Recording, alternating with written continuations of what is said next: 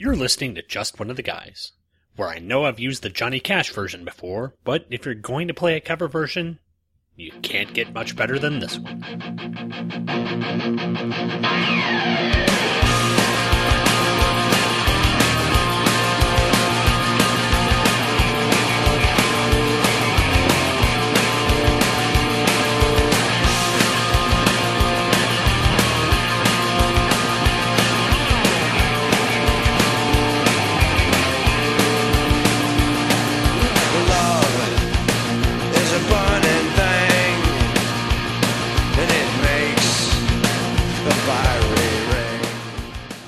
Hello everyone, and welcome to another episode of Just One of the Guys, a Green Lantern podcast hosted by the Two True Freaks Internet Radio Network.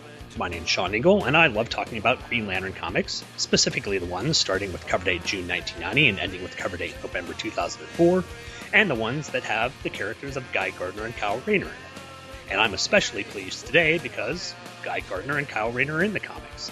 Specifically, Green Lantern number 135, which is the fourth part of the While Rome Burns story, which has Kyle taking on a menace of Alex Nero, a yellow ring-wielding baddie who's deciding to, unleash psychotic Lovecraftian horrors all amongst New York City citizens. Plus, it also stars Guy Gardner, which makes it awesome in my book. Plus, we're also going to be taking a look at the next part in the Circle of Fire storyline, a story that deals with Green Lantern, a repurposed Manhunter robot, and Firestorm. And if you know anyone who loves Firestorm more than the person that I've penned to come on the show with me, then you're out of your mind, because no one loves Firestorm more than this guy. Ladies and gentlemen, I am happy to welcome for the first time on the show, the irredeemable one, Shag. Hey, man. Hey, man. Well, I have to say, if I gotta talk about Firestorm, I guess that's okay, but I don't appreciate the bait and switch. Just so you folks at home know, what happened was Sean actually invited me to be on the Tangent podcast, and I thought we were going to be talking about some of the Wave 2 Tangent books, and moments ago when he started the introduction, I figured out, oh no, this is a complete bait and switch. He got me on here to talk about Green Lantern and Firestorm. Yeah, well, unfortunately, Michael Bradley isn't up this late, so sorry. I'm just saying that we're gonna have words after this is over, sir. I'm already used to it. Well, thank you for having me. I'm excited to be here. I am a huge Kyle Rayner fan. I don't know if you and I have ever actually had any conversations about this or not. No, go ahead and fill me in on that. I didn't know. I knew you were obviously a big fan of Firestorm. What's your deal with Kyle Rayner? Well, I first started. I've obviously been aware of Green Lantern since the days of the Super Friends. I always loved. He had that deep, gravelly voice on the show, whatever. But when I finally engaged on Green Lantern and started buying it on a monthly basis was Emerald Dawn, when the first Emerald Dawn miniseries came out. And for anybody that says all those reboots in the 80s didn't work, well, this one did. It got me sucked in. I started reading Green Lantern from that point. And like the rest of the world, I got pretty bored with that series somewhere probably around the 40s, issue 40s. Yeah, it really sucked. That's kind of when it stopped, having any real direction. Gerard Jones, I think, was just kind of sick of doing the book at the time. Yeah, it was not entertaining. So I was within an inch of dropping it until I heard about this Emerald Dawn or Emerald Twilight coming up. Mm-hmm. And so I was like, all right, well, I'll hang around. So I read Emerald Twilight, read Emerald. It's not called Emerald Dawn again, is it? What is it when Kyle joins? Emerald Twilight. That was what it was. It was Emerald Twilight was the 3 issues leading to 50. It was 48, 49, and 50. Okay. And 51. They had what was the one with Guy Gardner? It was Emerald Fallout. It was Emerald Fallout, starring Guy Gardner. I mean, it's not like you do a podcast celebrating this character or anything. Crap! I should know this. It was something. Yeah. Where he was in the red suit and got the Shaz beat out of him and everything. Yeah. Either way, I was just the minute they introduced Kyle, I was like, wow, this is cool. I got so excited. And I fell in love with Kyle immediately. I love this character. In fact, I'll tell you what, I have certain favorite characters. I mean, I think all nerds do. And being on enough podcasts, I've had the opportunity to quantify this enough times. So I have 4 favorite heroes that I'll follow through any incarnation. I'll always follow Firestorm, I'll always follow Aquaman, I'll always follow Blue Devil, and I'll always follow Dr. Fate. But I have 3 specific characters that I love so much that are some of my I will seek out their comics anytime I can, and that's Wally West, Tim Drake, and Kyle Rayner. Oh, nice. Yep. Now, so I collected started with Emerald Dawn. Obviously then was there for Emerald Twilight when Kyle came on board. Stayed all the way. The only time I considered stopping was during, but the Ben Rabb years was a little weak for me. Tom DJ has thoroughly warned me about how Ben Rabb is going to take Green Lantern down a place that I'm not going to enjoy. So. I mean, it wasn't terrible for me, and honestly, I'd have to reread it because it's been since I read them when they came out and never again. But I wasn't thrilled at that point, and then Rebirth happened, and my heart died a little. Broke a little bit there, and I stuck with it though. I still read those early issues of Hal, even though they were boring as sin. But I enjoyed seeing what happened with Kyle in those issues and seeing him, kind of get involved with Sinistra's daughter and all that stuff. And spoiler, I suppose. But somewhere around Blackest Night, I kind of finally had enough. It was too much. And that Emerald Knight series started, and it was $1 more than everything else. And I was just like, you know what? I'm out. So I think it's fair to say I collected Kyle from his first appearance all the way up to 2010. And I have an incredible passion for him. In fact, I don't know if you've ever sought out Kyle action figures. I've seen a couple of them, especially the Total Justice one. But that's where he's a bit beefy. A bit? Yes. Well, they're all a bit beefy in that series. But there was one that came up from DC Direct that is just this gorgeous Kyle figure. It's like, I remember when it came out, I did a post on a blog I was doing at the time that said, hey, they finally produced a Kyle figure that doesn't suck. And he looks great. It's the classic, as they call crab face mask, I guess is what they call it. It's not the redesign, the sort of Jim Lee redesign. Correct. It's not the redesign with the zippers and the dog collar. No, it's pure Kyle, man. Just like it is what we're going to be reading here today. I love that costume. Awesome. So, love the character. So excited. So when you asked me to be on the show, I mean, I would absolutely jumped on it. And I'm a big Guy Gardner fan, too, by the way. The Bo Smith stuff is just totally rocks. Oh, yeah. Well, and as you know, I'm a huge fan of Bo Smith. I think that really he basically developed Guy Gardner into a character that is far more likable than any other writer has developed into. So, yeah. So I'm glad to have you on, and I'm glad that we're going to be able to talk about both these books today. But if you're ready, we're going to go ahead and jump into a couple of promos here. We'll take a little break, and when we get back, we'll go ahead and start up with Green Lantern number 135.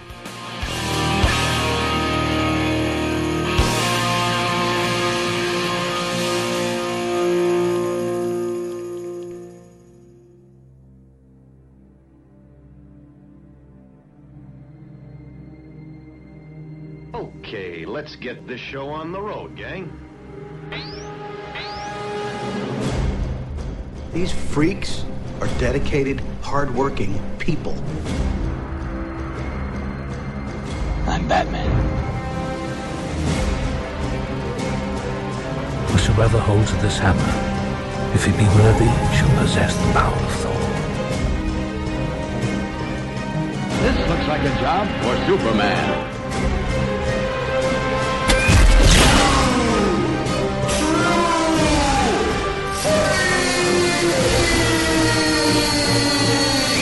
Hey!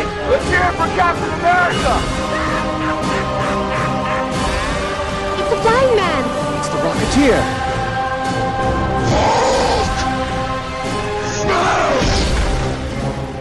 Gentlemen, you're up.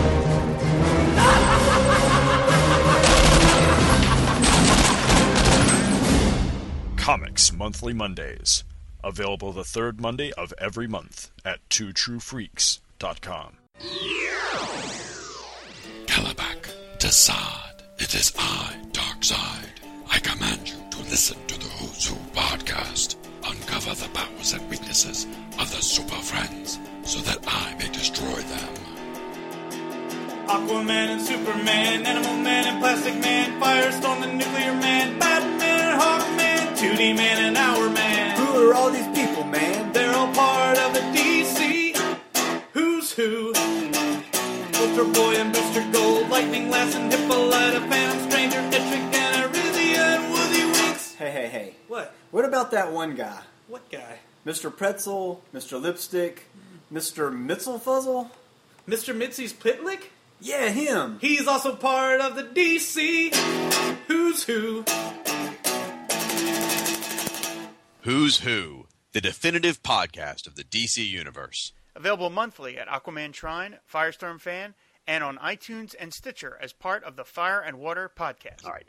And we are back. So let's go ahead and we'll start with Green Lantern number 135. Ready for Well, hold on. Before we get going. Okay. Because I'm a bit of an idiot. So I got all starry-eyed and fanboy a minute ago when I was telling you like how much I love Kyle Rayner. I love Kyle Rayner so much. I've been reading it for so long. I never actually said why I like the character. I realized it kind of in hindsight during the break. Okay. So very briefly, I loved Kyle's youthful optimism. It was always so upbeat. I mean, the cards always were stacked against him in the beginning. He was always, like 1 foot or 1 step away from getting like the total shaz beat out of him, or everything going wrong, or everything falling down because he wasn't Hal. He wasn't Hal, by God, and everything sucked because he wasn't Hal, and everyone was sure to remind him of that, including the fans. And so I enjoyed the fact that he was willing to, he kept pushing through, and of course I love the artistic side and the cool, constructs. Everybody loves that. But he just represented a symbol of hope for all the kids coming up, because I was, when he first came out in what 92? 92, 93, I think. Yeah. So I was I was about 20 years old, and I was like making my way in the world. I was, I wanted to be ready to be an adult, and I felt like Kyle was in that same sort of position where he was the kid who was trying to play with the grown-ups. I remember there was an issue of JLA where he was talking to, I think it was Ray Palmer, and Ray Palmer even goes, "Hey, I hear they're finally stopped calling you the new Green Lantern," rather than just started calling him Green Lantern rather than the new Green Lantern. Mm-hmm.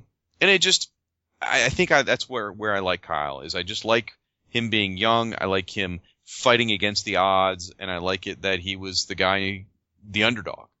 So. Yeah. Well, and that's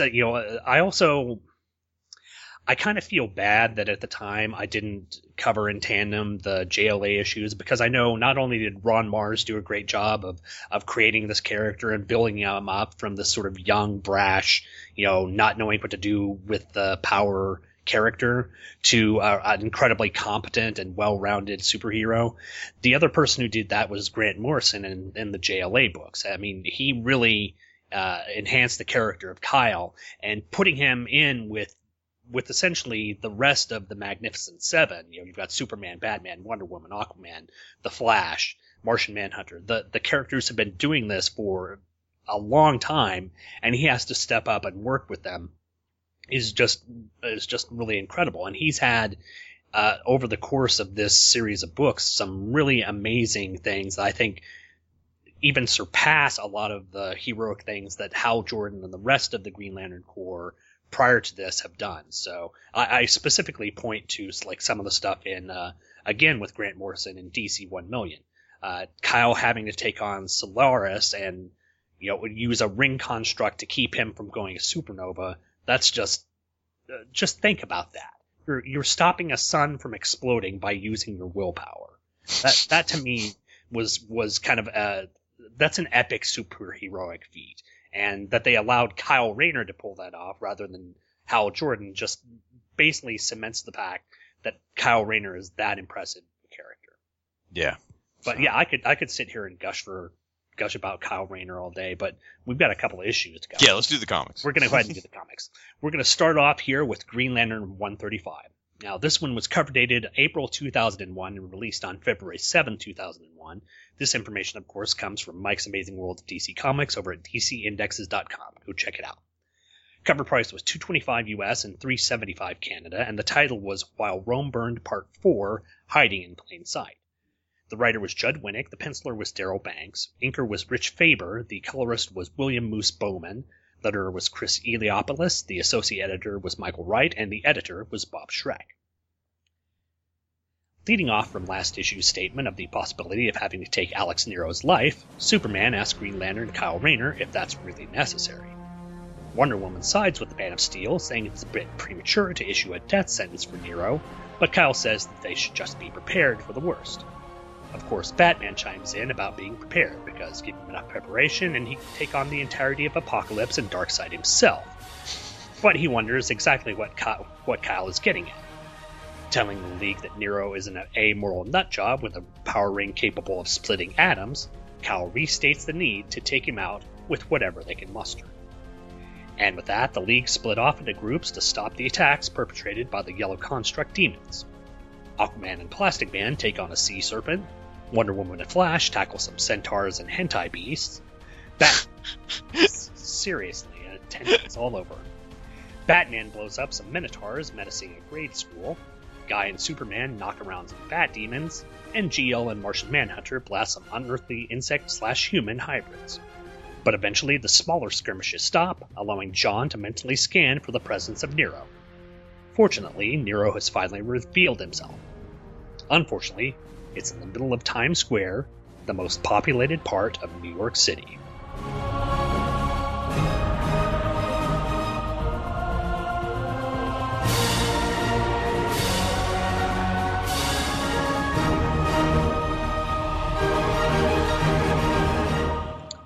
And there we go. So what do you have on notes for this, Shag?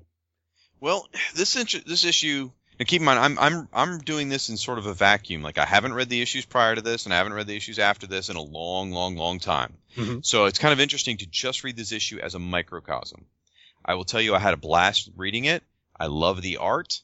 I like a lot of the character moments. However, with that said, reading this issue on its own, it's a bit disappointing. I can kind of agree with that, yeah. It feels like a filler. It starts and ends basically in the same place.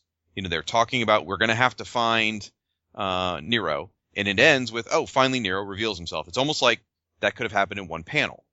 And there, you know, when you have an issue where it could have just taken out of the story and wouldn't have really impacted anything, you got to ask, well, did you miss any big chunks of exposition? Was there a big thing explaining Nero's past and why he got this way? No.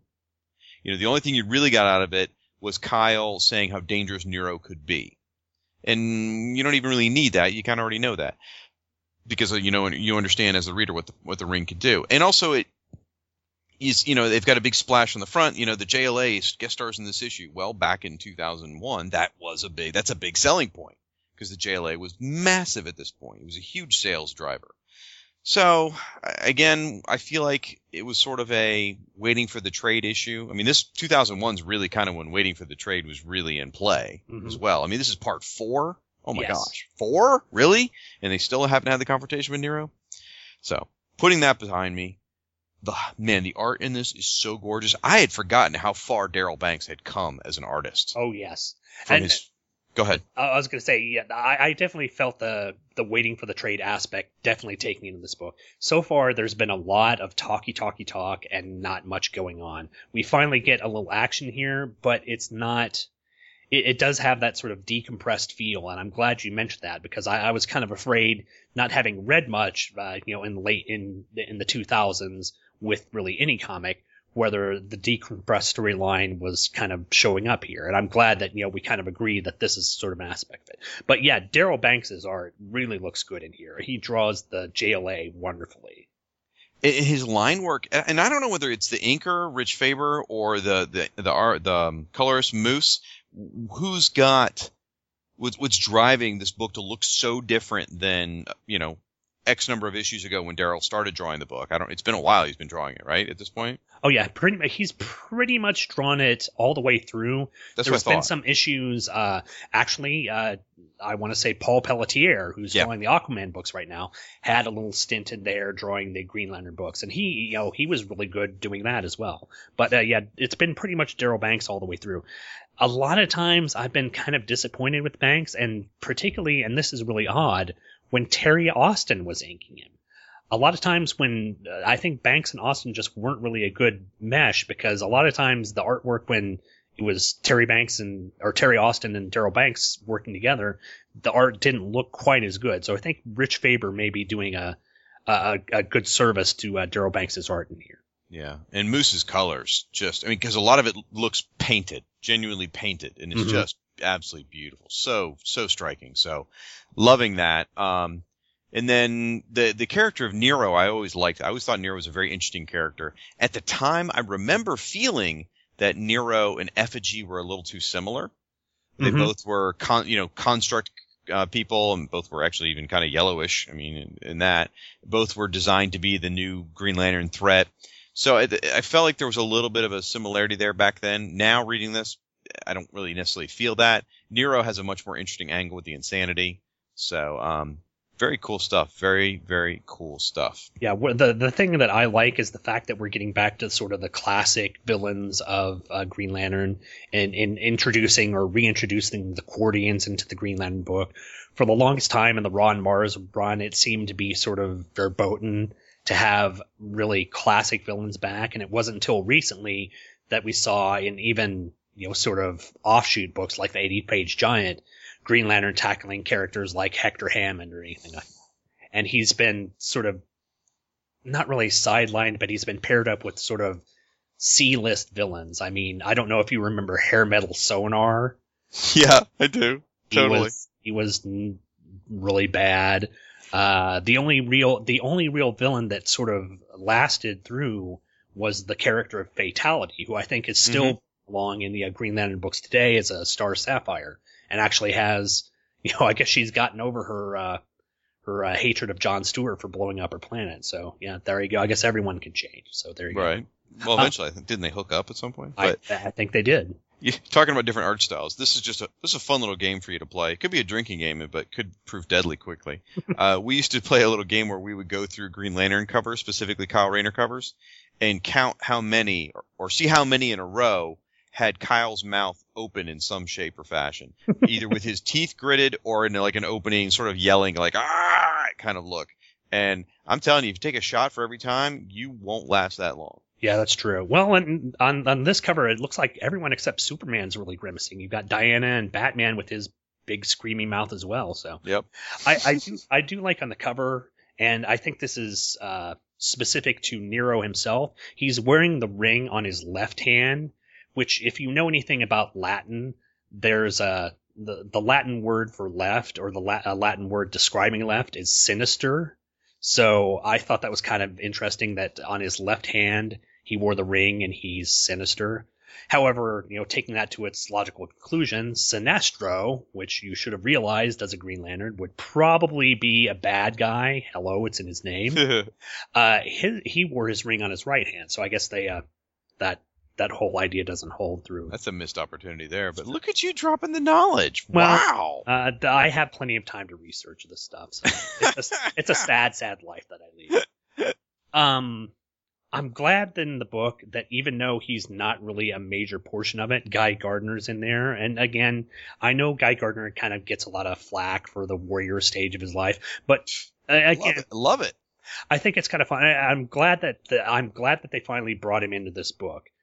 Because the last time they had a big dust up in New York City that I recall was the Day of Judgment storyline, and that one was a huge attack. It was like the beast from hell coming to New York City, and Guy Gardner was nowhere to be seen.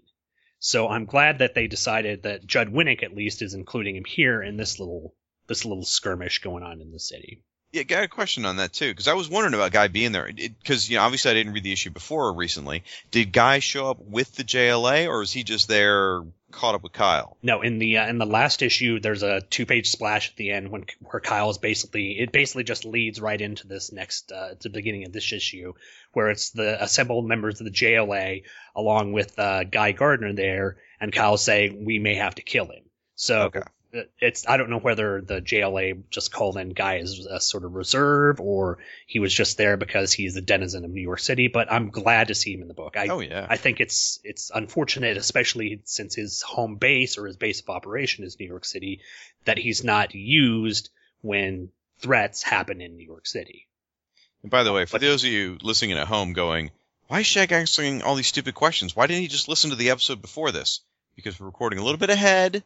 And the episode before this hasn't been posted yet, so in my defense. Well, no problem, because I will go ahead and peel back the curtain. I do record these a couple of weeks in advance. In fact, I'm trying to get a sort of surplus because I've got a few things coming up the pipe with other shows that I have to do. So So I'm trying to get this done. And plus also Shag is very, very busy, and I really appreciate him being able to come on the show. We're kind of recording this at an odd hour, so we're, again, it's great to have Shag on the show.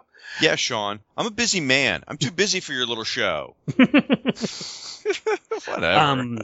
One of the things that I was confused at, now, the Circle of Fire storyline happened a little bit before this, and in the Circle of Fire storyline, I'm looking at here on page 9 where Plastic Man and Aquaman are taking on this ring construct sea serpent.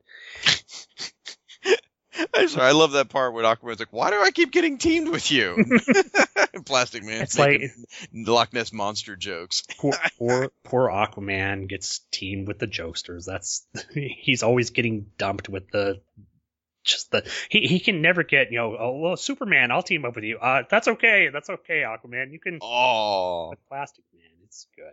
I have to say, I'm really excited reading this because I haven't read something with hook-handed Aquaman in a while, and I love the Peter David era of Aquaman. So this is pretty exciting. And this was one of the things in the first Circle of Fire storyline. Aquaman was depicted without the harpoon on his hand. He actually had a hand. Now, I don't know whether this was the point in time. He was still in the sort of armor, the shoulder armor with the shirtless, the very barbarian type look. So I don't know if this was the point in time where he'd gained that mystical water hand yet, or whether that was just a mistake in the drawing in the Circle of Fire storyline. I'm on it. Give me a minute. I think I have a solution for this. Okay. Go ahead. The next comment I have is on page 10. Oh, wait. No. Oh, hell no, it's not. We're going back to page 5, brother. Okay, go ahead and hit me with page 5. Page 5, that scene about where Kyle says, I can split the atom, right? Yes. That is an awesome page, because just for you at home, there's basically there's a moment of quiet where Kyle just stares down at his ring, and it's just seeping energy. And that's when he's almost sort of like steeling himself for the next moment of what he's going to say. Mm-hmm. And that's when he says, do you know that I can split the atom with this? And they show they show several Justice Leaguers' faces. Like Superman's horrified. Wonder Woman's like, what the funk? Flash looks scared. Batman's like, calculating. And Guy is smiling. Mm-hmm. Go ahead. Well, I was going to say, that's one of those things that I think Guy knew that he could do that as well. And I think that's Guy realizing that, yeah, hey, Batman, that whole one punch thing, guess what I could have done to you if I really wanted to. So, but I like the fact that, yes, Guy in this panel knows that this is the power that the Green Lanterns wield. And if they really wanted to do something as drastic as that, they could have. Yeah. And I like, it is a great progression of panels here with Kyle realizing that he could do this kind of thing. And I think that's probably my favorite page of the whole book right there. It's just a great page. Mm-hmm. And again, this is some really, really good artwork, and the coloring, especially looking at that first panel there with the energy coming off and it being sort of blending from the sort of light greens to the white. Mm-hmm. It really gives a nice feel of the energy of the ring. Yep. So what page did you want to go to? I wanted to go to, where was it? Page 10. Mm-hmm. That was the page with Wonder Woman and the Flash fighting together. Now, first of all, I love seeing the Flash doing the sort of Carmine Infantino sort of multiple speed versions of him. That's always fun to see that. And Wally just punching Minotaurs at super speed. That's awesome. But looking at that top panel up there. Those are centaurs, buddy. Oh, centaurs. Okay, yeah. Batman takes out the Minotaurs. My bad. But that top panel up there, do you think that Banks may have drawn Wonder Woman with high heels and Rich Faber just said, no, she's not wearing high heels, and he just kind of inked them out? So you get this sort of Wonder Woman standing on her tippy toes to wrap her magic lasso around these constructs? I'm sorry. I didn't notice her shoes because I was looking at her ass sticking out straight at us and her boobs hanging down like enormously in a ridiculous cheesecake pose where you can't even see her face. People could write a psychology thesis about comic books and the treatment of women on this panel alone. Well, yeah, that is true. I don't know why I wasn't looking at her boobs and butt, but yeah, there you go. Because now that I see it now, that's all I can't stop looking at. Oh, okay. In all fairness, being the irredeemable Shag, I do have to say, she's hot. Yeah, well, Banks does a good job at okay, for the most part, Banks does a good job at drawing women very attractive. I remember in Green Lantern, I think one of the early issues of Kyle's run, where Alex, his first girlfriend, came out of the bedroom in a very slinky negligee and was enticing Kyle to come to bed with her.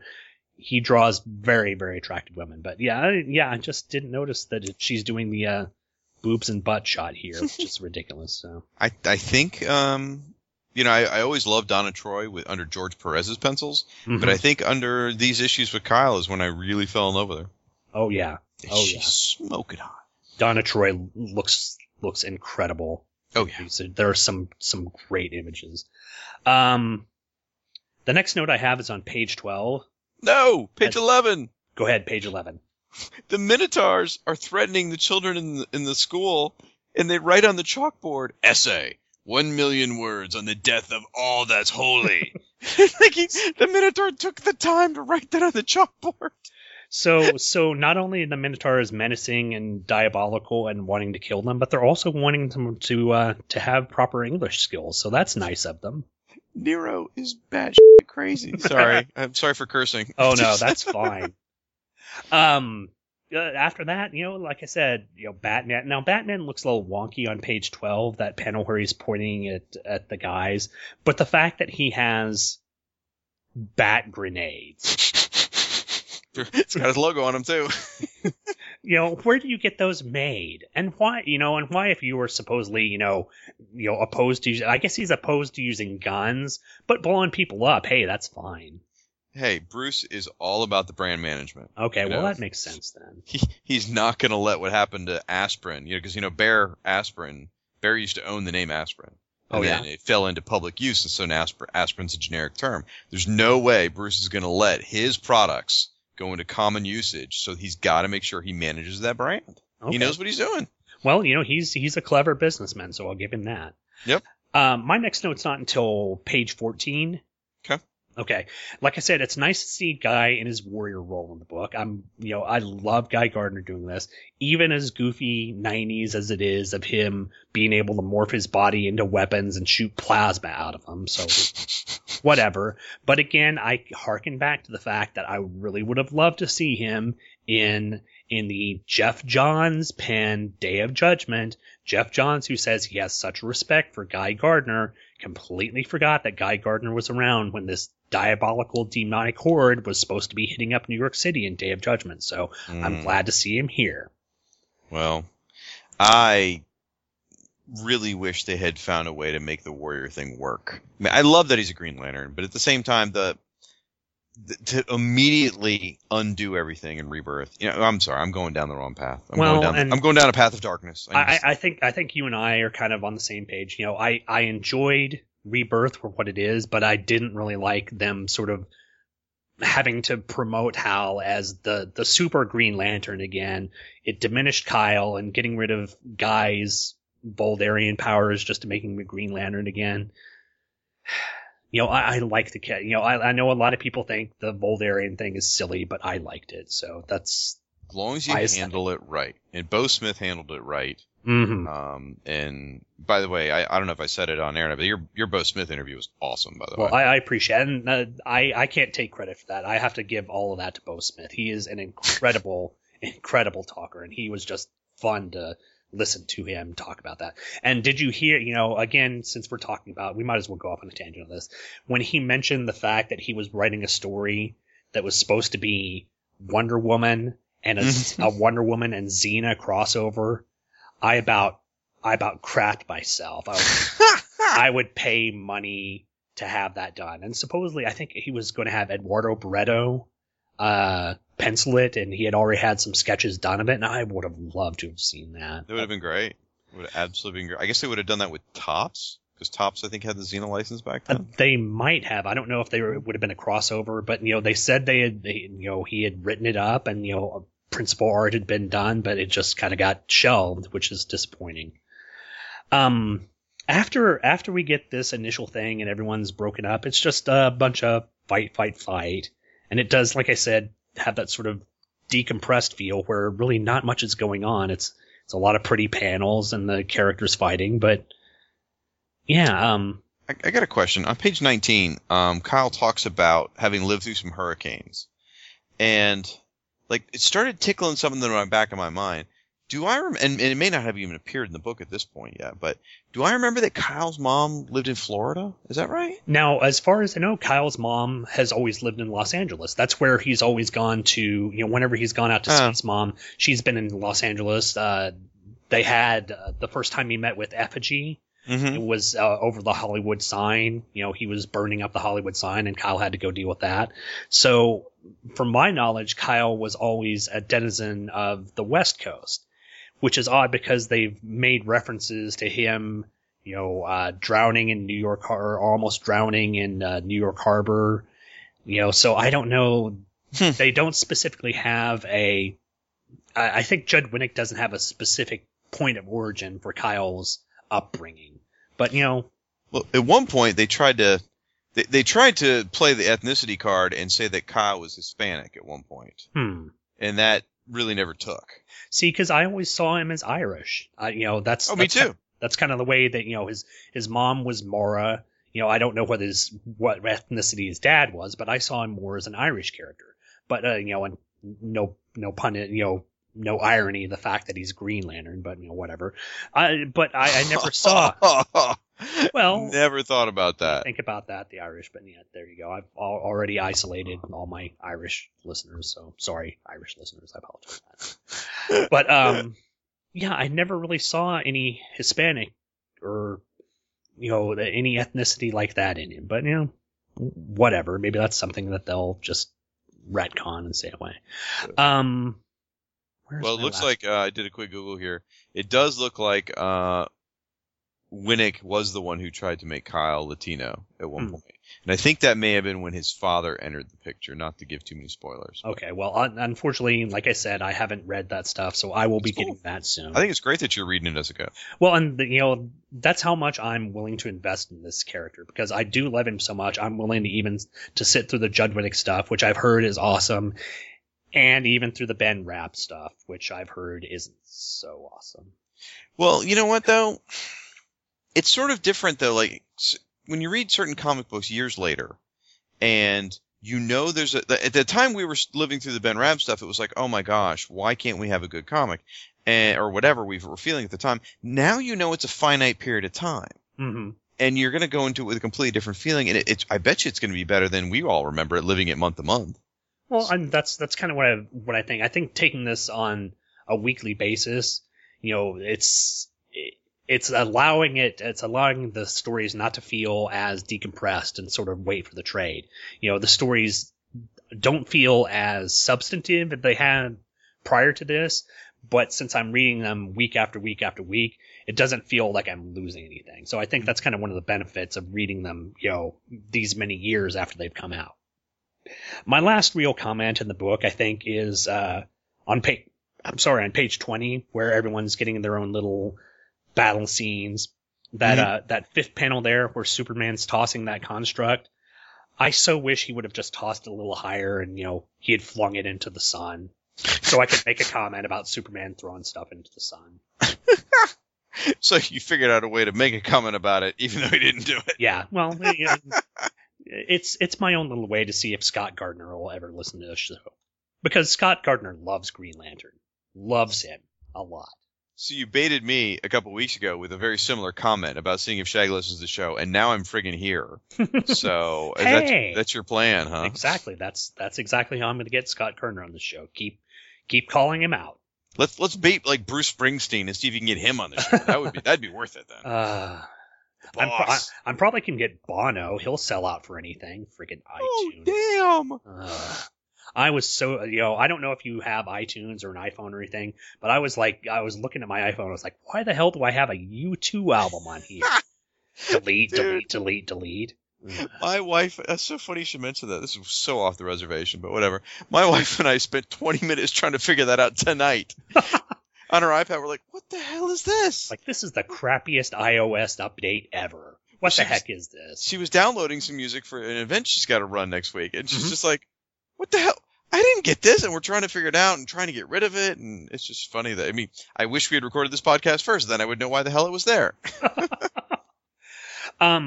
But yeah, the story is, like I said, like I mentioned, like we both mentioned, this does kind of have that sort of wait for the trade type feel. It's not bad wait for the trade. It's not like Brian Michael Bendis where you don't feel that you really got a complete story in reading the book, but it doesn't really progress anything other than just saying Nero is a bad guy and we're fighting him. Yep. There's a lot of I think I'm looking at the final splash page here, the 2-page splash. There's a lot of really creepy constructs, and the idea that he's taking out people in downtown or in Times Square in New York City is a really nice hook to get you wanting to read the next issue. But yeah, it does kind of feel not quite as substantive as previous issues. Yeah, it does feel like no waiting for the trade really. Around this period of time, I'll finish any one of these sentences any minute, I promise. Waiting for the trade really became a common practice at this point in 2001, but the industry as a whole wasn't admitting it. It was probably around 2003 where the term waiting for the trade became a bad thing, when people started calling each other out on it. So I think that's generally what we're seeing here. I think we're seeing a padded issue. However, like you said, I enjoyed it. It was fun. It was a fun read. It was enjoyable. I could read it by itself, which is always a joy with a comic that you can read by itself and understand what's going on. Mm-hmm. But yeah, it didn't progress the story. So, you know what? If I had to, give it a thumbs up or thumbs down, I'd definitely give it a thumbs up because I enjoyed it. But it's, if you're following the ongoing, Green Lantern arc, you're probably like, it's okay. And that's kind of what I got out of it. It's a decent story, but it just does feel like it's just another chapter in, what's going to be in the next trade paperback. And looking at, I checked Mike's Amazing World of Comics to get my information for, cover dates and all this. A lot of these stories from this timeline have been trade paperbacked, and a lot of the stuff prior to this hasn't been, unless it's been a specific, 6-issue story arc, like the Emerald Knights story arc or the initial Emerald Twilight stuff. So this does kind of feel like it's getting near that time where waiting for the trade is starting to happen. Oh, yeah. They'd figured out the formula by this point. Okay. So, yep. Well, if you don't have anything else, I'll go ahead and take a little break here. We'll plug a podcast promo in and go ahead and come back and start in on Green Lantern Firestorm #1. You cool with that? Do it. All right. On the grounds of Supermate's estates, there stands an ancient crumbling abode. This structure is said to contain unimaginable horrors, certain to chill your blood. Dare you enter the House of Frankenstein?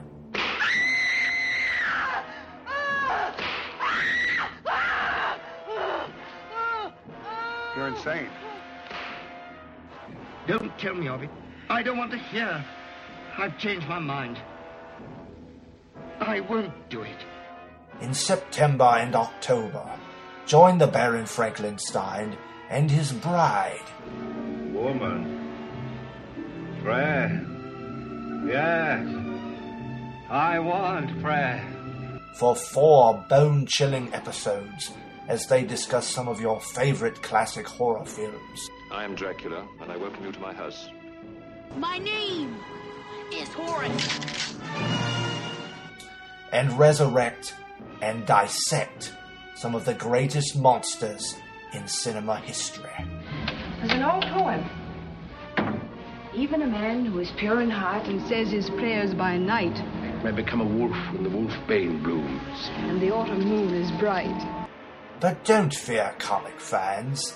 This house is full of dusty long boxes containing your favorite superheroes' encounters with the supernatural.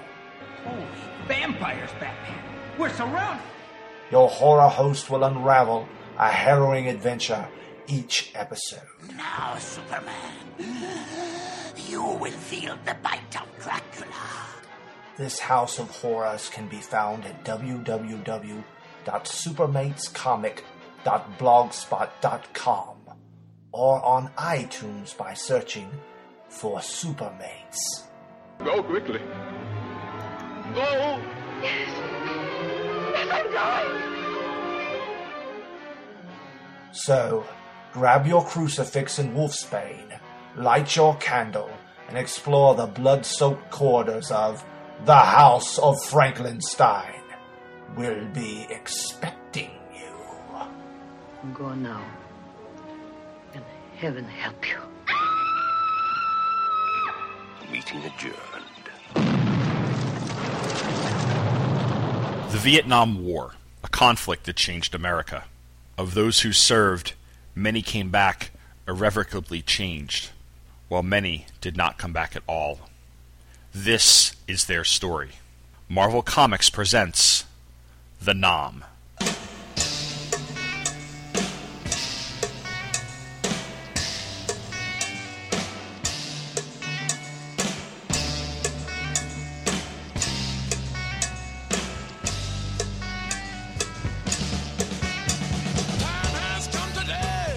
Join me, Tom Panarese, for In Country, a podcast that covers Marvel Comics series The Nam. Each episode, I will recap and review one issue of the series, as well as provide historical context that's important to understanding the events behind the story. Along the way, I will also take a look at the movies, music, and literature surrounding the Vietnam War. New episodes are posted every 2 weeks at incountry.podomatic.com. You can find show notes and other media at popcultureaffidavit.com.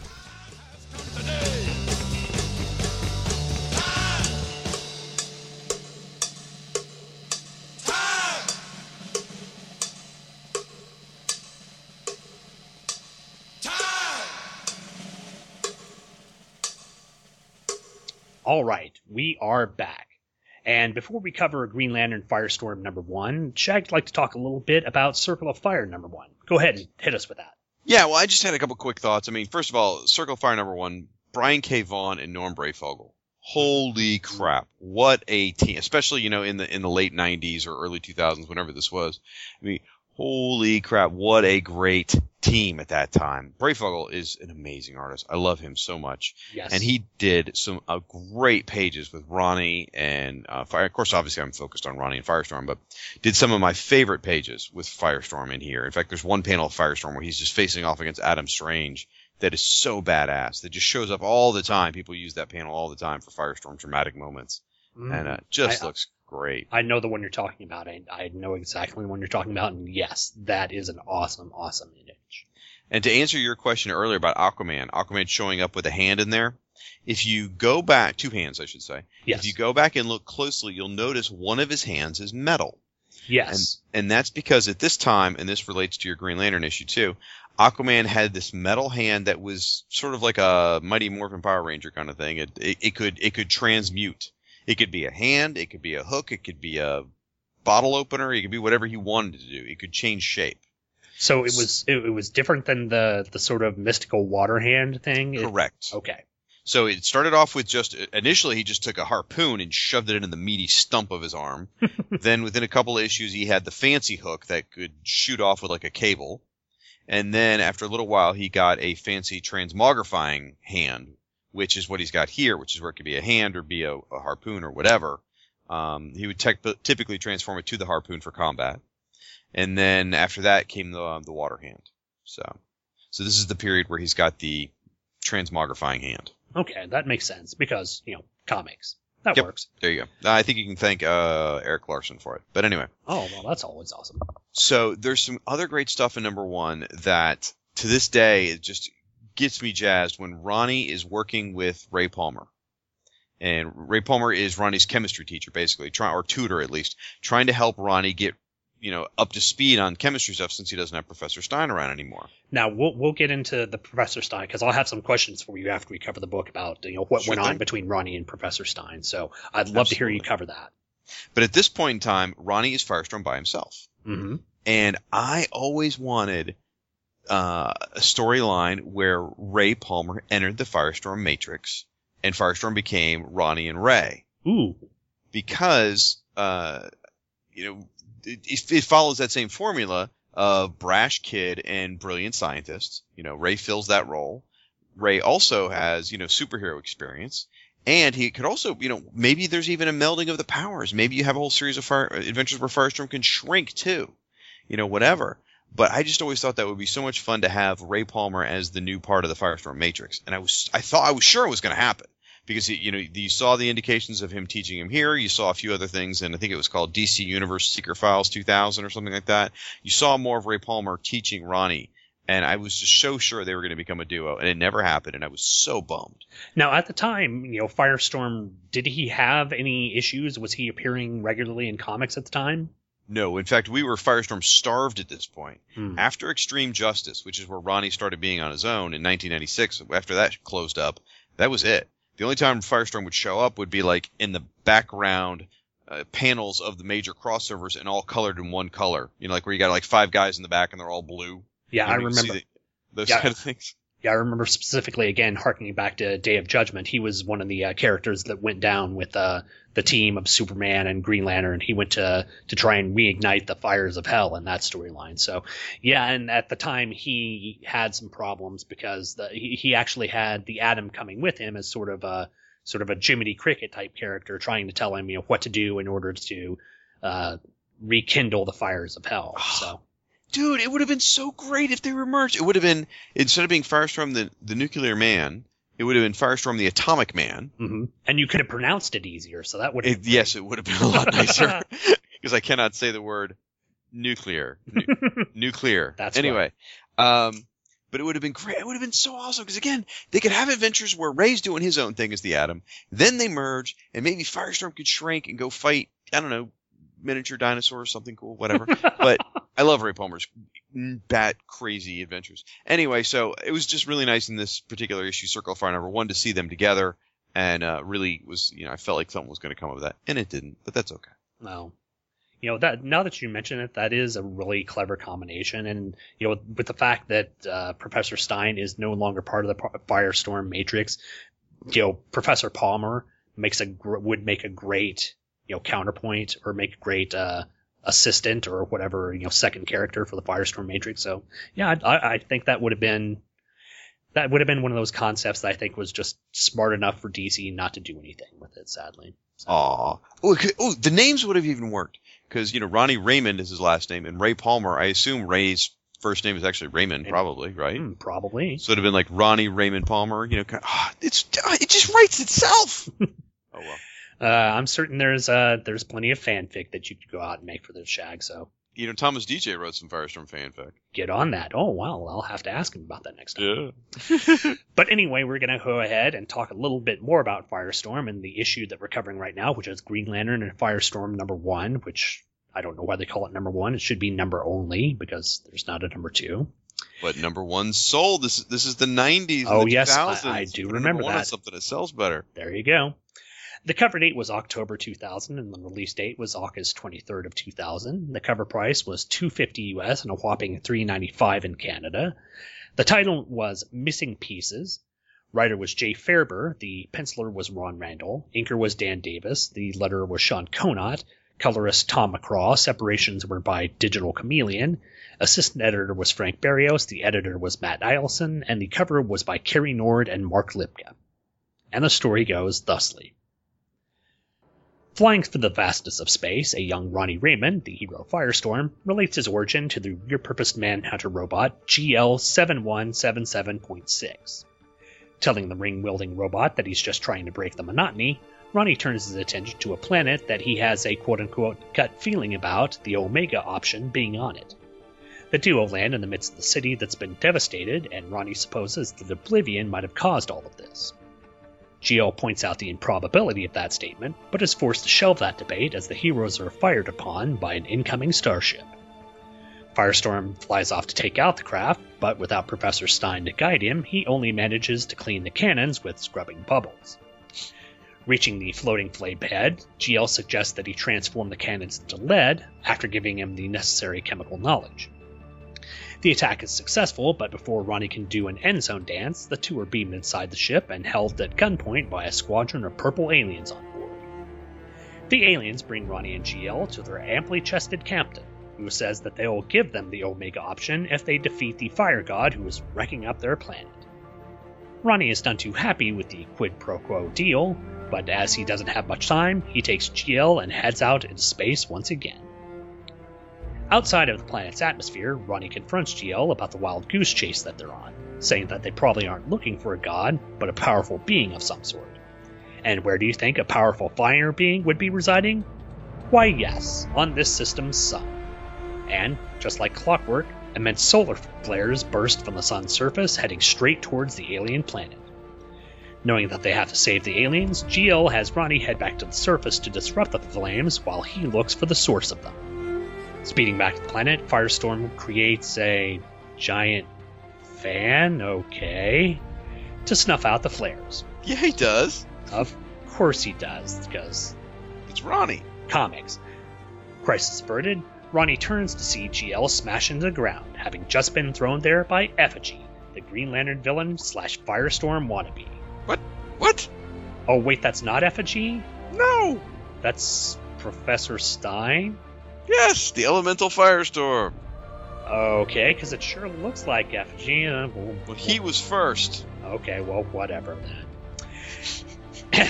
Anyhow, the professor seems to be having a Linda Blair moment, so in order to snap him out of it, GL attacks Firestorm, causing the professor to have some human emotions and snap out of his fugue state. Snap out of his fugue state. I can pronounce these things. Crisis averted again. The professor promises to stay and help repair the damage he caused, while the aliens tell Firestorm and GL that they never had the Omega option in the first place. Nice. But instead of the last page being Ronnie and GL flying away from the smoldering husk of the lying planet of dickweeds, we're treated to a moment of tenderness between Ronnie and the professor, as well as a call to rendezvous with the resting lanterns on the remnants of Oa, where Oblivion is making his final stand.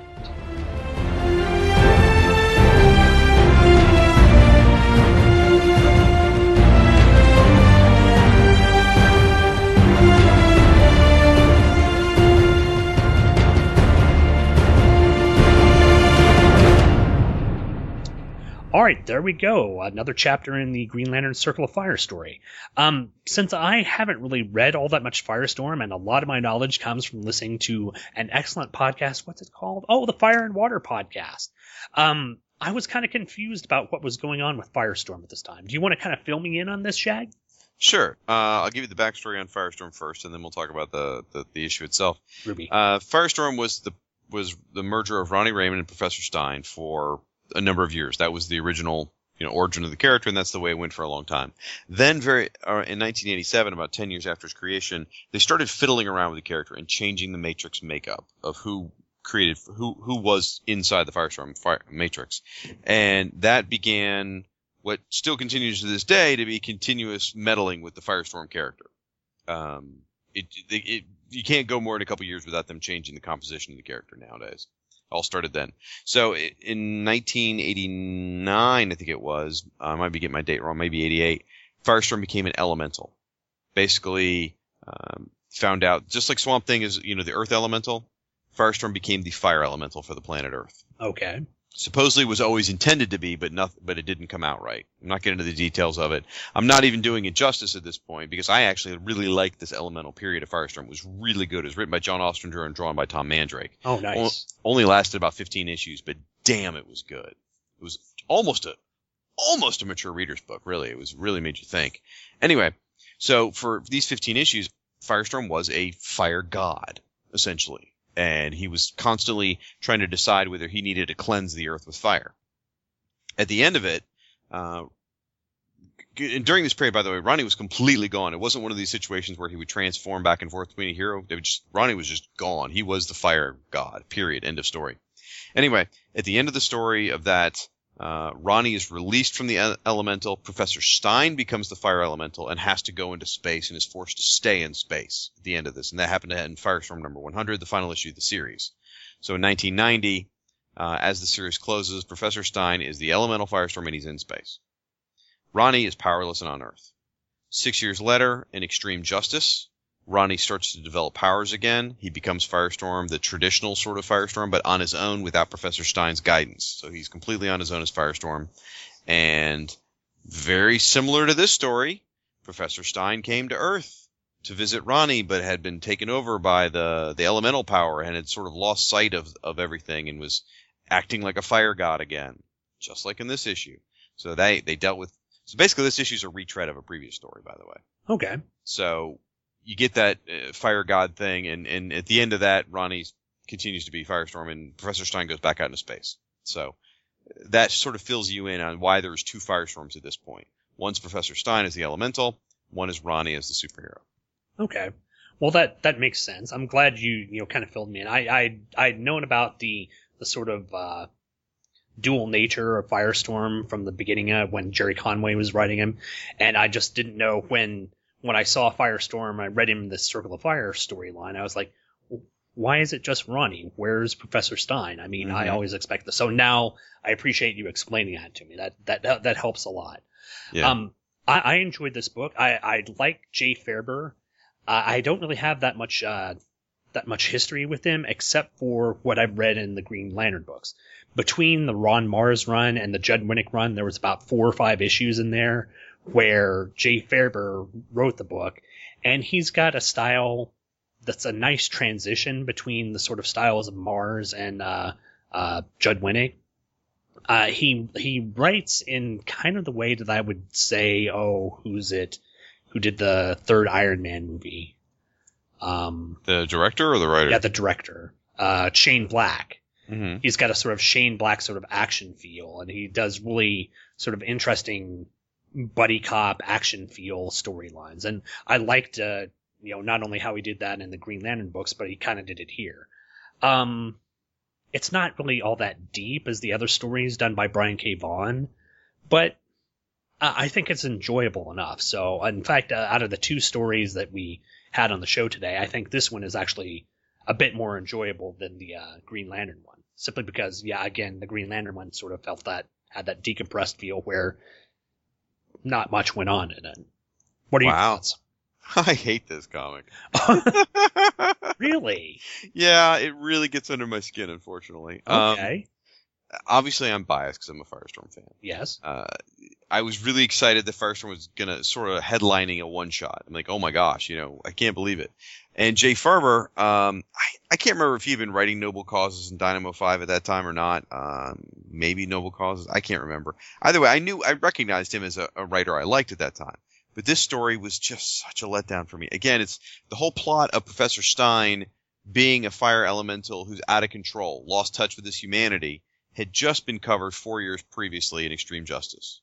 And not that anyone read Extreme Justice, mind you, but still, it's, this ground has been, they've crossed this ground and salted the earth behind them already with that storyline. So it's like, this is just a redo of it. So do you think the fact that you had read that story prior to this, kind of tainted the way you felt about this story? Oh, absolutely. Okay. Also, there's other things too, though. Ronnie's extremely hot-headed in this. Ridiculously hot-headed. He's constantly using exclamation points, constantly flying off at the handle of the smallest things, and it's just, it's hard to buy into. The thing that really set me off, though, that just made this issue impossible for me to swallow, is right early on, is when Ronnie goes, they're flying through space, looking for, Oblivion's, the Omega option, which right. is the thing that supposedly Kyle invented to defeat Oblivion. Yep. And here on page, I think it's 2, Ronnie just goes, of all the billions upon billions upon billions of planets in the cosmos for them to look at, Ronnie just goes, let's go to this one. I got a gut instinct. And that's where all the action happens. That's where, the Omega effect supposedly, those people claim it is, all this stuff. It's just like, what? Yeah, it does. It is a pretty convenient little storyline that, yes, the vastness of space, this is where it is. First shot. If the robot GL had suggested they check out the planet, I would have been more in favor. I would have been more in line with that. And I can't say much more other than it makes more sense after you read Circle of Fire number 2. Why, if the robot had gone, I have a hunch, let's go there, I'd have been like, okay, that actually works. Okay. But in this case, it really doesn't. I have to say that there are things I do like about the comic. The art's serviceable. It's fine. Ron Randall was kind of known for doing Justice League International at this point. Not the fun Justice League International, but the one that was Justice League Europe and became Justice League International. Mm-hmm. And not my favorite drawn book, but he does a better job here, I would say. I do really like the Manhunter. I think his design's really cool because it's very weird and funky, not the kind of robot we would ever imagine in a movie. It's far different from the typical Manhunter robots that look sort of, that have the very sort of stereotypical, almost, they've got the head like Maximilian kind of from the Black Hole, and the very Hulk-like body, or the very strong arm body. So it's a neat sort of design. It doesn't look exactly like your typical Manhunter. So the design of the Green Lantern is kind of cool. Also, I don't know. Well, I got to say something before you leave the Green Lantern design. Yes. One of the things I really liked about the aspect of it is that when he's in space, he's really shiny. It reflects the stars, and that looks totally badass. Mm-hmm. That was one of the things I commented on, or I was going to comment on like page 2. You get that image of them flying through space, and you've got this sort of reflective thing on the left side of him as the stars and everything shine. And the way it's drawn, people could easily mistake it for him being like transparent. But no, once you look at it, it's really good design that you can see the reflection of what's going on. And so I like that. Mm-hmm. Plus, I was also going, and this is just me being sort of geeky. The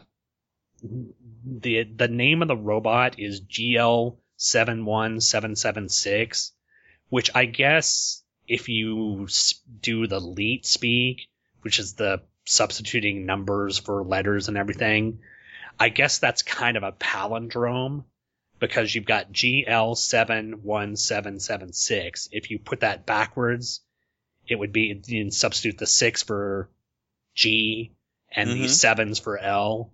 It's kind of a palindrome. So that's me just being nerdy there. And I don't know really if that's cool. I don't know if that's particularly chosen because of that, whether Brian K. Vaughan did. Be. But I thought that was kind of, and I don't know how stereotypical that quote unquote Leet speak was at this point in time. I don't know whether the internet was founded by these geeks who like to shorten things with numbers and stuff. The word crimes. So horrible. Word crimes. Yeah. Have you not heard the new Weird Al Yankovic songs yet? I have not. No. Oh, you need to hear. Word Crimes is Weird Al's parody song for what's his name? I wish they'd loaded that on my wife's iPad. Yeah. Oh, if they had only done that instead of YouTube. But it's the parody song of Robin Thicke's Blurred Lines, and it is hilarious. It's genius. If you can, go seek it out. I'll probably underscore this part of the thing with that song, because I just love that song. Awesome. I do have some comments about the art looking good, particularly on page 8. E.T.'s mom is pretty hot. I'm gonna say that. There's definitely some cheesecake stuff going on here. Yeah, with that. There's that panel where she's standing there. I can see the boobs and butts shot there. I mean, she's not quite as bad as Wonder Woman in that, but yeah, there's 2 definite circles that are drawing your eye to the panel there. Oh yeah. The only other, I had a couple other comments. The fan. Yeah. Is that typical for Ronnie? I mean, couldn't he absorb the flames or something? That's probably the best part of the issue. That's very typical for Ronnie. One of the things I always liked about Ronnie was Ronnie loves being Firestorm. Mm-hmm. He loves being a superhero. And so everything he does with his powers, because his primary power is transmutation. Yes. Changing one thing to another. In this case, it's usually just element to element, but when he's, in the old days, he would create whatever he wanted, objects to objects. Ronnie would tend to use his powers in big, grandiose ways. If somebody was falling from a building and they're about to hit the ground, instead of creating just like, a trampoline for them to land on, he'd create a giant rubber duck or a giant bowl of ice cream. It was always bigger than life. It was always ridiculous, and it was always fun. So when this is coming at Ronnie and he decides the way to blast it back at them is a giant, oscillating 1940s fan, that's awesome. I love it. It's like, hell yes, he would.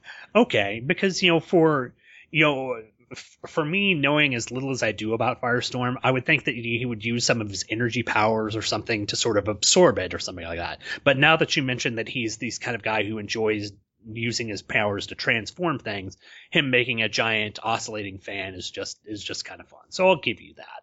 Love it. When I swear to God, on the panel where Professor Stein is the fire elemental, yeah, shows himself off, when I first looked at that, until I saw Ronnie, with a little cat with a little word balloon of Professor, I thought that was effigy. And it's probably because, I've been so engaged in the Green Lantern comics, and effigy was a part of that. The design's pretty much the same thing. The red bodysuit, the flaming hair, the white boots. It's all kind of there. I mean, there's no effigy core symbol on there, but just the look there, and of course the white, chalk white, almost Joker face kind of made me think of effigy. So when I found out that is this the design that Professor Stein had when he was supposed to be the fire god or the fire elemental? Yes, when the fire elemental was around starting in 89, this was the design. I can't remember whether it was Tom Grinberg or Tom Mandrake that actually created the design, but yeah, right out of the gate, even when Professor Stein wasn't part of the fire elemental body at first, this was the look. Okay. So do you think that Darryl Banks might have swiped a bit of that when he was doing effigy for the Green Lantern book? I think there's just only so many ways to do a fire dude. Okay.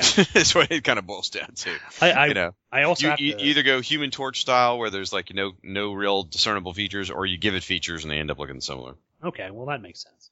I will say also on this page that Professor Stein has basically flaming Wolverine hair, so there you go with that. It's a huge mane. It's an absolutely massive mane of hair, and it looks gorgeous normally. I'm gonna have to send you some cool pictures of the Elemental Fire. It looks so badass. I would be more than happy. I mean, the art it's not bad here, but I'm certain if you've seen other stuff, it's got to be better. I trust your Tom Mandrake rocks. Well, yes. That is Tom Mandrake. See, and I don't know all that much about Ron Randall. I mean, I think he's serviceable, but maybe, compared to Tom Mandrake, there's got to be a significant amount of difference. Yeah, really, I don't have any specific notes after this. A couple other things, like the robot is very... They try to start off the robot as being sort of like a Spock-like character with like no emotions, sort of thing. And then they kind of go through the gambit of how the robot acts, but it's not terribly consistent throughout the issue. So that makes it a little hard for me too. Yeah, well, I'm certain this will all sort of play out in the second Circle of Fire story, where we'll get more of an idea of what's going on. Like I've said, I haven't read it yet. I've kind of seen things on the internet about what it's supposed to be, but I don't know the specifics about it yet.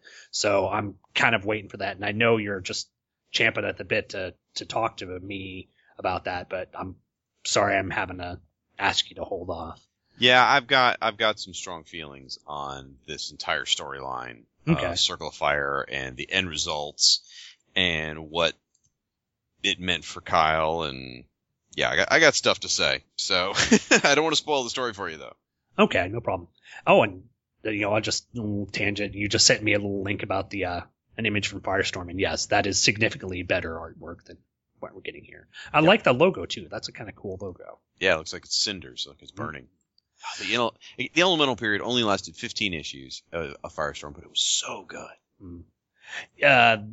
One little comment here about the sort of inconsistency about the robot. I know one of Ronnie's powers was that he couldn't affect organic things. He could only affect inorganic things. That's why he's having to know the chemical compositions and stuff. Mm-hmm. When he tries to blast the Green Lantern robot, he makes this comment that the robot is, he can't affect it, and he wonders if the robot is organic, which doesn't make sense because, well, it's a robot. So I guess that's more a seeding of the whole mystery of what's going on in the Circle of Fire storyline. Mm-hmm. Okay, well, there you go. And again, another mystery that I'll have to figure out here in a couple of weeks. I love the cover. The cover's by Kerry Nord. Mm-hmm. Kerry Nord is awesome. Kerry Nord did a run on Daredevil that is one of my favorite runs of Daredevil ever with Carl Kiesel. And this cover just looks awesome. I love Firestorm's hair. Everything about the cover is just really sharp. Yeah, his face doesn't look as defined, unfortunately, for me. He looks, I think it's good, but I think the shading on it, for me, looks a little off. But everything else, the Green Lantern robot, the weird sort of lantern symbol in the back, and even the sort of, more metallic-looking Green Lantern logo up there, I think is kind of cool as well. But yeah, other than that, I'm sorry that you didn't enjoy this issue as much as I did. Well, I enjoyed the front end. I enjoyed the Green Lantern issue much more. So I still got to do something fun. So that's okay. Well, I appreciate you being on here, Shag. It's like I said, we get to talk every once in a while when we do the Who True Freaks thing, and it's great, having you come on here, especially when I get to talk to people who have specific fandoms of specific characters. I always love getting them on. It was a big thrill of mine to have your co-host Rob Kelly on, even if it was for that short time doing that little Aquaman story a while back. Mm-hmm. But it's always great getting a chance to talk to you, Shag. Well, I appreciate it, and thank you for mentioning the podcast. I'll do my pimpage now. Yeah, let's go ahead and do that. It's the Fire and Water Podcast. You can find it on iTunes and Stitcher. You can also find it on our blogs, firestormfan.com and aquamanshrine.net. It is a bizarre niche kind of idea for a podcast. It is a podcast about Firestorm, the Nuclear Man, and Aquaman. Why we decided at some point 3 years ago that it was a good idea to put those two characters together, I don't know. But it's just worked. We've had a blast doing the show. The network itself has grown. We actually have other shows in the same feed. We've got a Power Records show, if you remember those old Power Records from the 70s. We've got a Hero Points podcast, which focuses on superhero role-playing games, or DC superhero role-playing games. We've got Who's Who, the definitive podcast of the DC Universe, where we cover the Who's Who comic from the 80s, issue by issue, page by page, which has actually proven to be one of our most popular programs we produce. And we're having an absolute blast with it. We really love doing the Fire and Water podcast. And you know what? If you have even a passing interest in Firestorm or Aquaman, please feel free to swing by and give it a listen and let us know what you think. To be completely honest, it's not that I dislike the characters, but I just didn't have any knowledge of the character, any real passion for the characters like you did. Listening to the Fire and Water podcast, I now have a passion for it, and I'm picking up issues of Aquaman because of that, and also because I like the Paul Pelletier art. But yeah, it's been really well written, and listening to you guys talk about this stuff it's an amazing show. If you guys aren't listening to Fire and Water podcast, what is your problem? By the way, something else we didn't talk about, and maybe you talked about this in part 1, I don't know, but this whole Circle of Fire thing, it was a 5th week event. Oh yeah. And I don't know, do the people at home even know what that is nowadays? I don't even know. The thing is, I do another show that's about essentially a 5th week event, and I don't know if people would actually know. Do you want to go ahead and sort of give them an idea of what that would be? Sure. You get 4 weeks in a month, right? But every once in a while, because of the way the calendar falls, there is a 5th week in certain months. Well, that's of no real consequence to anybody. Well, it turns out it is in the publishing business. Because in the publishing business, you only want to publish once a month. You don't want to publish every 4 weeks. So as it would turn out, there were certain weeks when there'd be a 5th week, there'd be almost no comics that week. So just because of the way the calendar fell, there really was very, very few comics being released. And the comic book shops are small businesses. They're usually living week to week, literally, paying their bills. And if there's no revenue that week, per se, from the new comic sales, they're going to really struggle. So, DC, and I assume Marvel did something similar, I don't remember, looked at it and said, there's an opportunity here to make some money, because there's a week where there's really not many new comics that are out there. And B, we sort of owe it to the comic shop owners to try and keep them afloat. Because we don't, besides the fact that they've supported us, we don't want them to close because then we can't distribute our product. So they came up with this idea of 5th week events where they would release a series of comics, all like one story, if you will, and it would all be released the same week. In this case, Circle of Fire.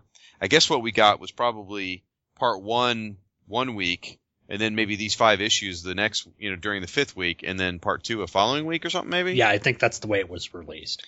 And Tangent, as you were talking about, all 9 of the Tangent issues, boom, dropped on the same day in the 5th week. Mm-hmm. So, and it was just an interesting time. I don't know that really there's a 5th week initiative anymore. I think they've sort of figured out a way to stagger the books so they just kind of flow a little more naturally nowadays. I don't know that for sure, but that's my belief. And it probably could be that, it does unfortunately seem that a lot of times now keeping a specific regular monthly schedule isn't necessarily something that editors or whatever have their artists or writers do. A lot of times you'll have delays of months or even multiple months on certain books. So, not having a consistent release schedule is kind of one of those things that just happens. Either that or you get certain artists who want to come in and draw a run have to be, helped out by other artists and such. So maybe that's another part of it as well. Yep. I think some of the other fifth week didn't win, like New Year's Evil. Mm-hmm. I don't know whether, I know Day of Judgment was one of them. I don't know if the Final Night storyline was. I'm trying to think of any Superman events. I just got a bunch. DC had New Year's Evil in 1997. Okay. Girl Frenzy, I remember that.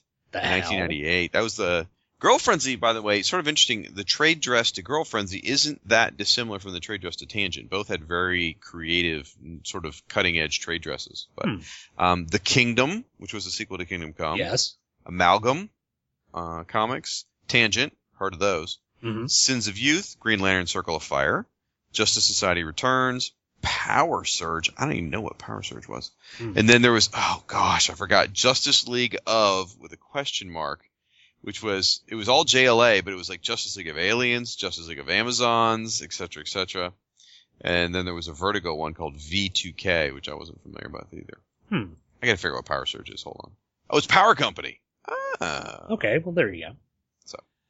But Shag, it is always awesome to talk to you, and I've got to tell you. That's Sean's way of saying, shut up, Shag, let's end the episode. I'm saying I've got to get some rest, I've got to get the kids up in the morning, and Me too. It's always great talking to you, and we're gonna do another Who True Freaks pretty soon, so we'll get you in on that. Awesome. Looking forward to it, buddy. Well, thank you so much for having me on the show. I really appreciate it. I know the honor was all yours, but I'm so excited. Any chance I get to talk about Kyle, which is almost never. So very exciting for me. Well, I'm glad I got to give you this opportunity to talk about it. It's really fun having you on. Well, thanks everyone for downloading the show and listening, and make sure to come back next time for another episode of Just One of the Guys, a Two True Freaks family of podcast show thing. Bye, everyone.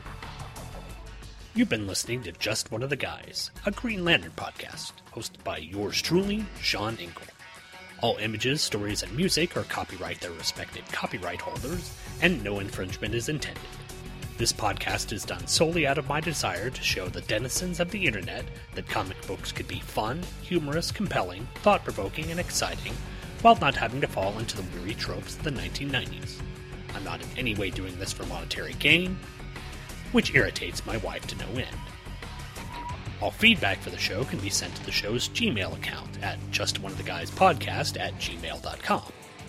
All feedback, positive and negative, is warmly welcomed.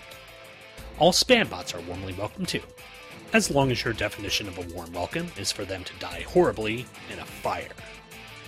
The website address for the show can be found at the brand new Two True Freaks website, located at twotruefreaks.com.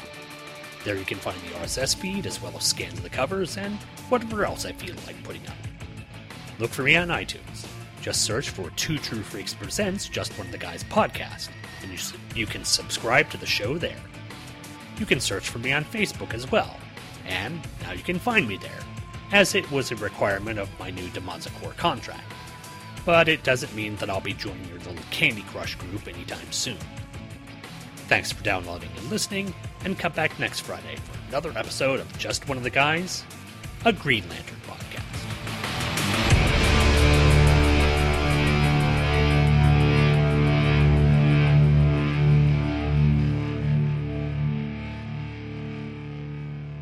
The opening music for today's show was A Ring of Fire, not the Johnny Cash one, but the Social Distortion one, off the album of the same name, Social Distortion. Once again, if you like this song, and why wouldn't you? It's a Johnny Cash classic, done really well by a wonderful sort of 90s alt-punk rock band. And if you'd like to get this song, well, the best place you could go to get it would be Amazon.com. Not only is Amazon.com one of the cheapest places to find music, DVDs, entertainment of all sorts, but it's also a place where, if you use a link at twotruefreaks.com, you could help out the show. How could you do that? Well, simply go by the website twotruefreaks.com and click on the Amazon banner at the upper left-hand corner of the page. Whenever you use that link at twotruefreaks.com and you make a purchase from Amazon.com, a small amount of your purchase price goes right back to the website. It doesn't cost you anything, so you don't get anything other than whatever music, entertainment, DVD, electronic that you want from Amazon, But Two True Freaks is fortunate enough to get a little kickback from Amazon.com for advertising on their site. So anytime that you feel like buying something from Amazon.com, whether it be awesome music by Social Distortion or Johnny Cash, because Johnny Cash was the first guy who did this, make sure you use the link at twotruefreaks.com. So far, I'm pretty impressed. I just got in contact with Earth 2 Chris Franklin, who does the Power Records show with Rob, and I've been listening to the Supermates podcast, and I really enjoy it. You know, we've been having back and forth conversation. He's been doing the House of Frankenstein thing, the horror comics, and talking about horror movies over at his podcast recently. And he actually said that he tuned in and listened to. What's he got now? What is it? He's doing a series on the Supermates podcast called The House of Frankenstein, where he's covering like classic horror movies. He did the first episode he did was Bride of Frankenstein. He talked about that and talked about I can't remember what Superman issue it was, but it was like a Bronze Age issue, and it was Superman going up against Dracula, the actual Dracula, and the Frankenstein monster.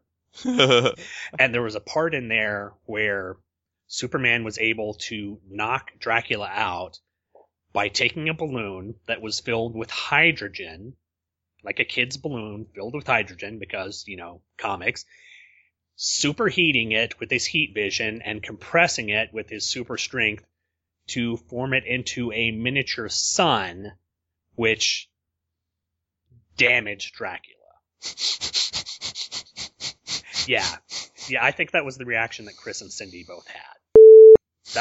That was completely surprising. I was like, that's the kind of thing that I like to hear from, because you can always ask, you know, what was it like, Mark Millar writing the Ultimates? Oh yeah, sure. Exactly. But no one wants to talk to Mark Millar. So, son of a bitch, there's a fucking Ultraverse podcast network. Like, I've already got another guy who wants to do another show in the network. Who wants to do a show just on Nightman. I mean, like, they're not even that good at comics, but I just love them. It's all your fault. That's awesome. I'm sorry. You and Michael's fault.